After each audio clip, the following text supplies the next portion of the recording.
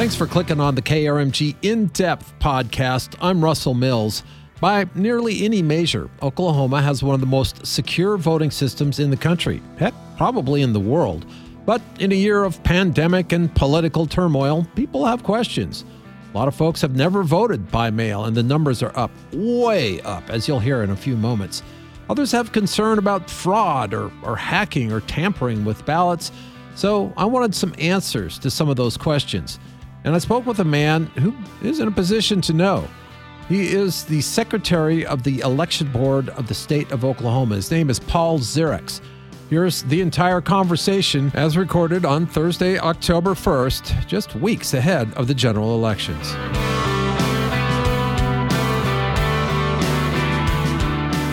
we go, and we're on with Paul Ziriax. And am I saying your name right? Because it's spelled with that extra I. Yeah, it's Ziriax. That's you nailed it. Nailed it. Well, I had spoken to you before, and you know, mind like a steel trap. But Paul, I appreciate you spending the time. I know you're a busy guy, and this year more so than most years probably. You are the Secretary of the Election Board of the state of Oklahoma. Is that an elected position or an appointed position? Under state law, since the early 1900s, about 1911, I believe, it's been a two-pronged post. It's the Secretary of the Senate and the Secretary of the State Election Board. And so I'm actually an elected officer of the Senate and of the state legislature, not elected by the people. I'm elected by senators, and it's a two-year term. But that's been the case in Oklahoma for well over 100 years. And I'm going to say you've been there for a while. I have been Secretary of the State Election Board and Secretary of the State Senate since January of 2009. So, pretty good tenure. In those 11 years or so, have you ever seen anything like this? We have some staff who have been with the election board here at the state or perhaps at the county level for several decades, and nobody remembers anything quite like 2020. Amen. And I don't care what business you're in. I'm not sure any of us have ever seen anything like 2020. So obviously elections are really on people's minds these days, specifically security, election security. Are we going to get hacked by the Russians? Are my mail-in ballots actually going to get there in time? When do I have to have them postmarked? How long is it going to take to count? There's so much to unpack here, but why don't we start with Oklahoma has a system of absentee voting by mail and has had for many years. Can you talk to me a little bit about how that system works and any issues that you're seeing? Because I think the biggest issue generally is people not properly filling out, signing the affidavit, and getting the thing in the right envelope. Well, I want to start by giving a shout out to our county election board officials and workers across the state, because I can tell you in places like Tulsa County, at the Tulsa County Election Board, they are working 7 days a week, 12 hours a day to make sure that they are able to process the absentee ballot requests, the returned absentee ballots, and voter registrations. So, the average person, I don't think, realizes how much work goes into conducting an election. There's a whole lot that goes on before Election Day. And so just a big thank you to the election workers out there, because a whole bunch of them are burning the candle at both ends. But, there are three ways to vote in Oklahoma. You can vote on Election Day, which is the traditional way, and Oklahomans traditionally have preferred to vote on Election Day, even as we've seen some growth in the in-person absentee, also known as early voting, and as we've seen growth over the years in mail absentee voting. The vast majority of Oklahomans have still cast their ballots on Election Day, and even in 2020, that has been the case. If you look at the elections back in August for the runoff and municipal elections, and if you look back at the June primary, you still had 75, 80% or more of voters casting their ballots on Election Day. Now, we've seen a big growth in mail absentee voting in particular, and that was the case in June. It was the case in August, and already for the general election, as of this recording, there are more than 260,000 requests statewide for absentee ballots in the state of Oklahoma, and that is well more than double the previous record of requests, which was set in 2018 for the general election. Not surprising. I don't think, given what's going on. And I know in some states, the election boards are not allowed to even open those envelopes or touch them, really, stack them up in the corner until Election Day. I don't think that's the case in Oklahoma. Well, it was the case in Oklahoma until after the 2012 elections, and the legislature came in and tweaked the laws so that if a county election board has a large volume of absentee ballots, if they have the permission of the state election board secretary, they can begin processing those before Election Day. So you have county election boards all across the state that have been meeting to review affidavits, determine which ones should be counted, and going ahead and scanning those ballots. Now, keep in mind, there's a difference between scanning the ballot and actually tabulating or counting the votes. That information is not known until after the polls close on Election Day. But county election boards, the board members themselves and the secretaries are having meetings as we speak so that they can review the absentee ballots as they're being returned. And in the larger counties, especially like Tulsa, Oklahoma, Cleveland counties, they're having, in some cases, daily meetings to make sure they're keeping up with the numbers of absentee ballots are being returned. But the change in law that the legislature made has really helped because it will make sure that county election boards can kind of stay ahead of the game. But I will say this: with the volume that we're seeing, it is very possible. As you know, Oklahoma, typically most counties have their absentee votes, uploaded in the system, not long after the polls close on Election Day. I would guess it'll be, especially in some counties, maybe later in the evening or even into the wee hours if they have a number of late arriving absentee ballots. And of course, absentee ballots, if you're voting by mail, there are two ways to return those. If it's a standard absentee ballot, the kind with the yellow envelope, if you requested that one, that's the one that doesn't require an excuse. You can return it by hand during regular business hours to your county election board. They'll ask for your ID to make sure it's really you, but you can do that up to the Monday prior to the election. If you're returning it by mail or a private mail service, then it must be received by the time polls close on Election Day.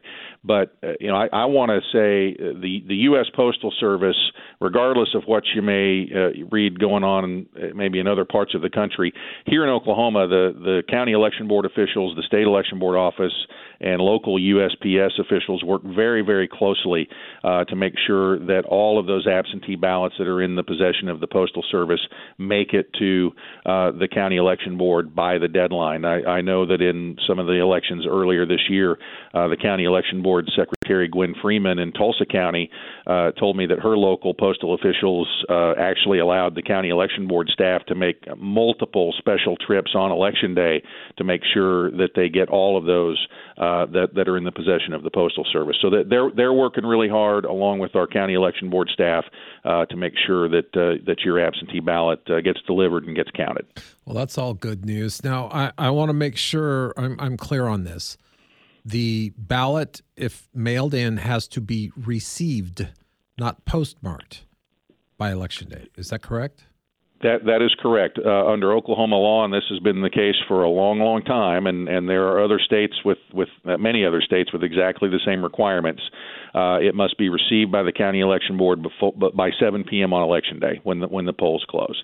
So if you're mailing it back, it has to be received by 7 p.m. If you're hand delivering it, and this is only allowed for the no excuse standard absentee ballot, you can hand deliver that during regular business hours up until the day before the election. So the Monday before the election, you can take that into your county election board, show your ID, and deliver it in person. So if you wake up on Tuesday morning, Election Day, and go, oops, I forgot to drop that off at the election board, you just need to go to your precinct and vote.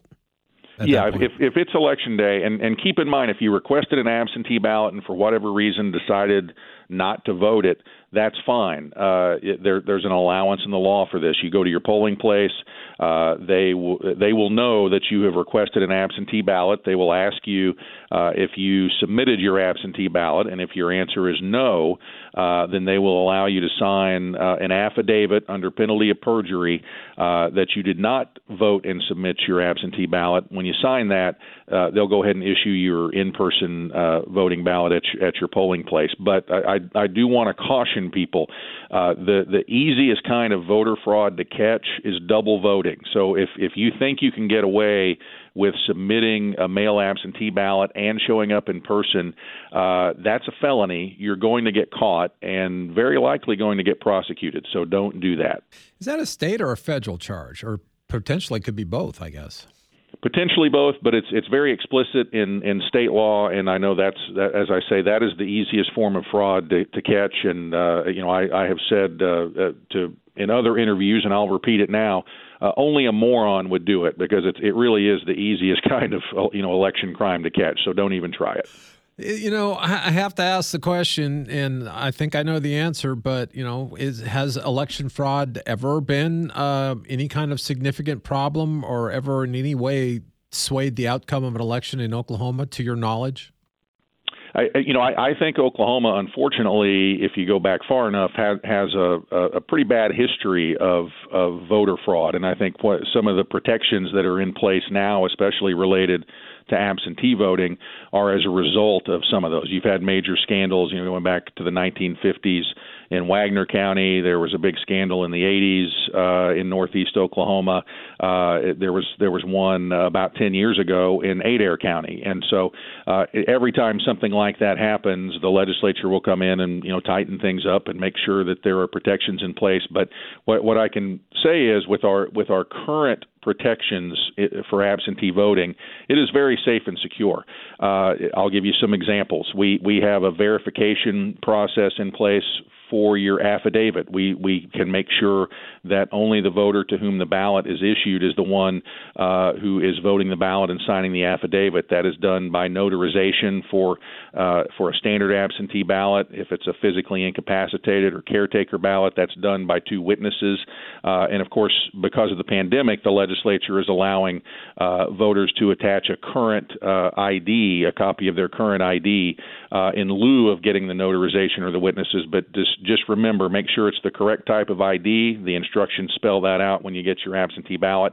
And make sure the expiration date on your ID is after the date of the election, because that's part of the requirements for voter ID in the law. So don't use your driver's license that's expiring tomorrow if the election day is in a month. You want to make sure that the expiration date is after the date of the election. But there's a wide variety of IDs that you can attach. So if one is not valid, chances are you've got another one. Well, and you should have that little voter registration card that the election board kindly mailed to you that tells you where your precinct location is and all that kind of stuff. And a copy of that will work, because that's what I used. I told you earlier before we started recording, I had never voted, mail in or absentee. And I did it because of what's going on right now. And it was not a difficult process. You just have to read the instructions and follow them. So, if you've got that little voter ID that you would present at the precinct, you can present that very same thing, but via photocopy, and attach it to your ballot, and you're good to go, right? That's right. The free voter ID card, a lot of people choose to do that, but you can also use a photo ID that's issued by the state of Oklahoma or by the federal government or by a recognized tribal government. And as I say, if you're using the photo ID option, make sure that expiration date on that ID is after the date of the election to make sure your ballot gets counted. But if all else fails, go to the voter ID card. It's free and it doesn't expire. So use that if you need to. Exactly. All right. So, hijinks and shenanigans internally aside, some people are concerned about outside interference, about hacking of our voting systems or hacking our voting machines and that kind of stuff. Oklahoma's system, and you mentioned our local county secretary, Gwen Freeman, earlier. She has at length talked about the I won't say draconian because it's all for good purposes, but the really stringent security surrounding how a ballot gets marked, stored, counted in the state of Oklahoma. Can you kind of walk us through that process real quick, Paul? You bet, and there are a number of protections that are built into the system that we don't necessarily talk about publicly, but rest assured there are things that voters and people that might want to manipulate the system don't know about that help us to detect things like that. But when you're talking about election security, there are really three things you need to be concerned about. There's physical security, there's cyber security, and there is misinformation and disinformation. So those are three things you have to be concerned about. And cybersecurity is very important. We already had a very secure system. We have worked, though, with the State Cyber Command and the U.S. Department of Homeland Security and some other federal and state partners to strengthen and enhance the security for our Oklahoma voting system. We have a number of security protocols in place to maintain the physical security of equipment, ballots, those sorts of things. And it's a group effort, but rest assured, we're doing everything that we can to make sure that we're protecting not just the cyber infrastructure, but also the physical infrastructure of our voting system. And there's a couple of things that I want listeners to hear and understand. One, those machines, that scanner where you put your ballot in, never touches the internet. Never touches the internet. So there's no way to hack that machine from, say, I don't know, a foreign country. We won't name any countries, but they can't touch that machine because it's not on the web. And the other thing is that Oklahoma, you use a little marker and you mark a box on a piece of cardboard and put it in that machine. That paper ballot still exists. If there has to be a recount, if it really comes down to it, there is a physical proof that you voted the way that you voted, correct? That's a great point, Russell. The fact that Oklahoma uses paper ballots and that we have a uniform voting system, meaning it's the same across the state, the same types of ballots, the same voting machines, and the fact that each of these, even though it's a statewide voting system, each county's system is siloed and separated from the others. So, getting into one, for example, doesn't impact the other 76. But we have very, very robust detection and remediation methods to deal with situations like that. But the paper ballot, if nothing else fails, we can always go back. Nobody ever wants to do that, especially in a presidential year. But if we had to, we could go hand count those ballots. And there ain't going to be no hanging chads, for those of you who remember that nightmare that we had in 2000. I do. Yeah, me too. I remember it very clearly. Hey, this has been a great conversation. I really feel like I've learned a lot. I think our listeners will. And Paul, I appreciate your time. There's a lot to talk about, and I might have missed something, so I'll turn it over to you. Is there anything else that you would like to point out, add, or discuss before we wrap up? Sure. Just in general, remember that the deadline to register to vote for the first time or to update your registration for the general election is coming up on October 9th. My recommendation is that you go today to the State Election Board website, elections.ok.gov. Right on the homepage, there's a link to what we call the OK Voter Portal. Click on that and confirm your voter registration. Make sure it's up to date, because if you're already registered or think you are, but there's an issue, you've still got time to fix that before the general election. You can also use that OK Voter Portal to complete an application online, print it, sign it, send it to your county election board. It's very easy. But the deadline to do that is October 9th.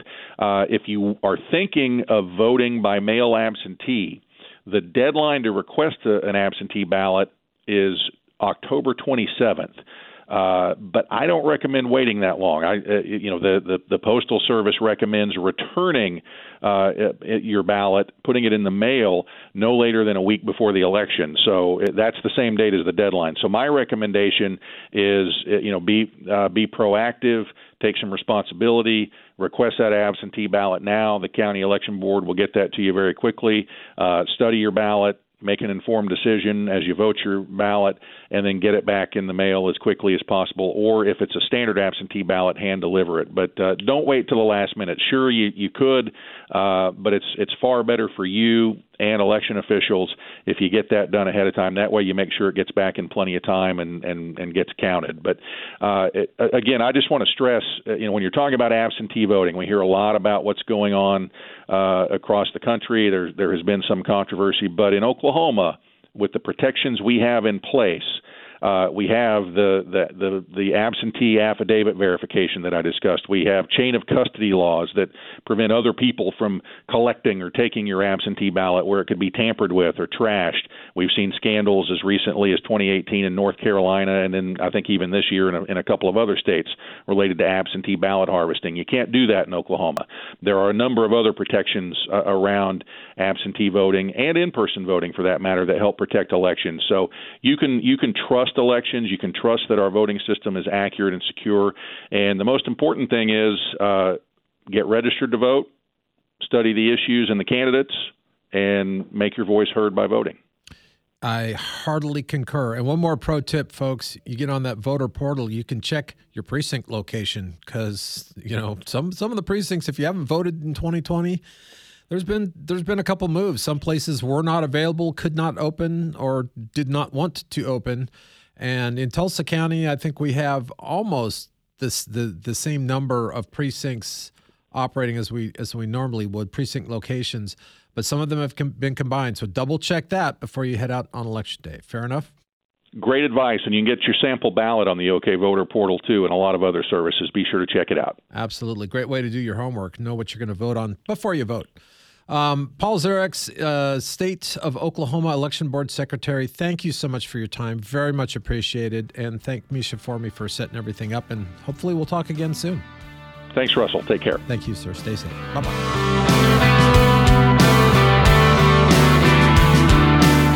You've been listening to KRMG In Depth, the podcast. I'm always looking for stories about the people, places, and politics of Oklahoma. I'm easy to find on Facebook, or you can always email me and the entire KRMG News team. The email address is news@krmg.com. I'm Russell Mills. Thanks for the listen.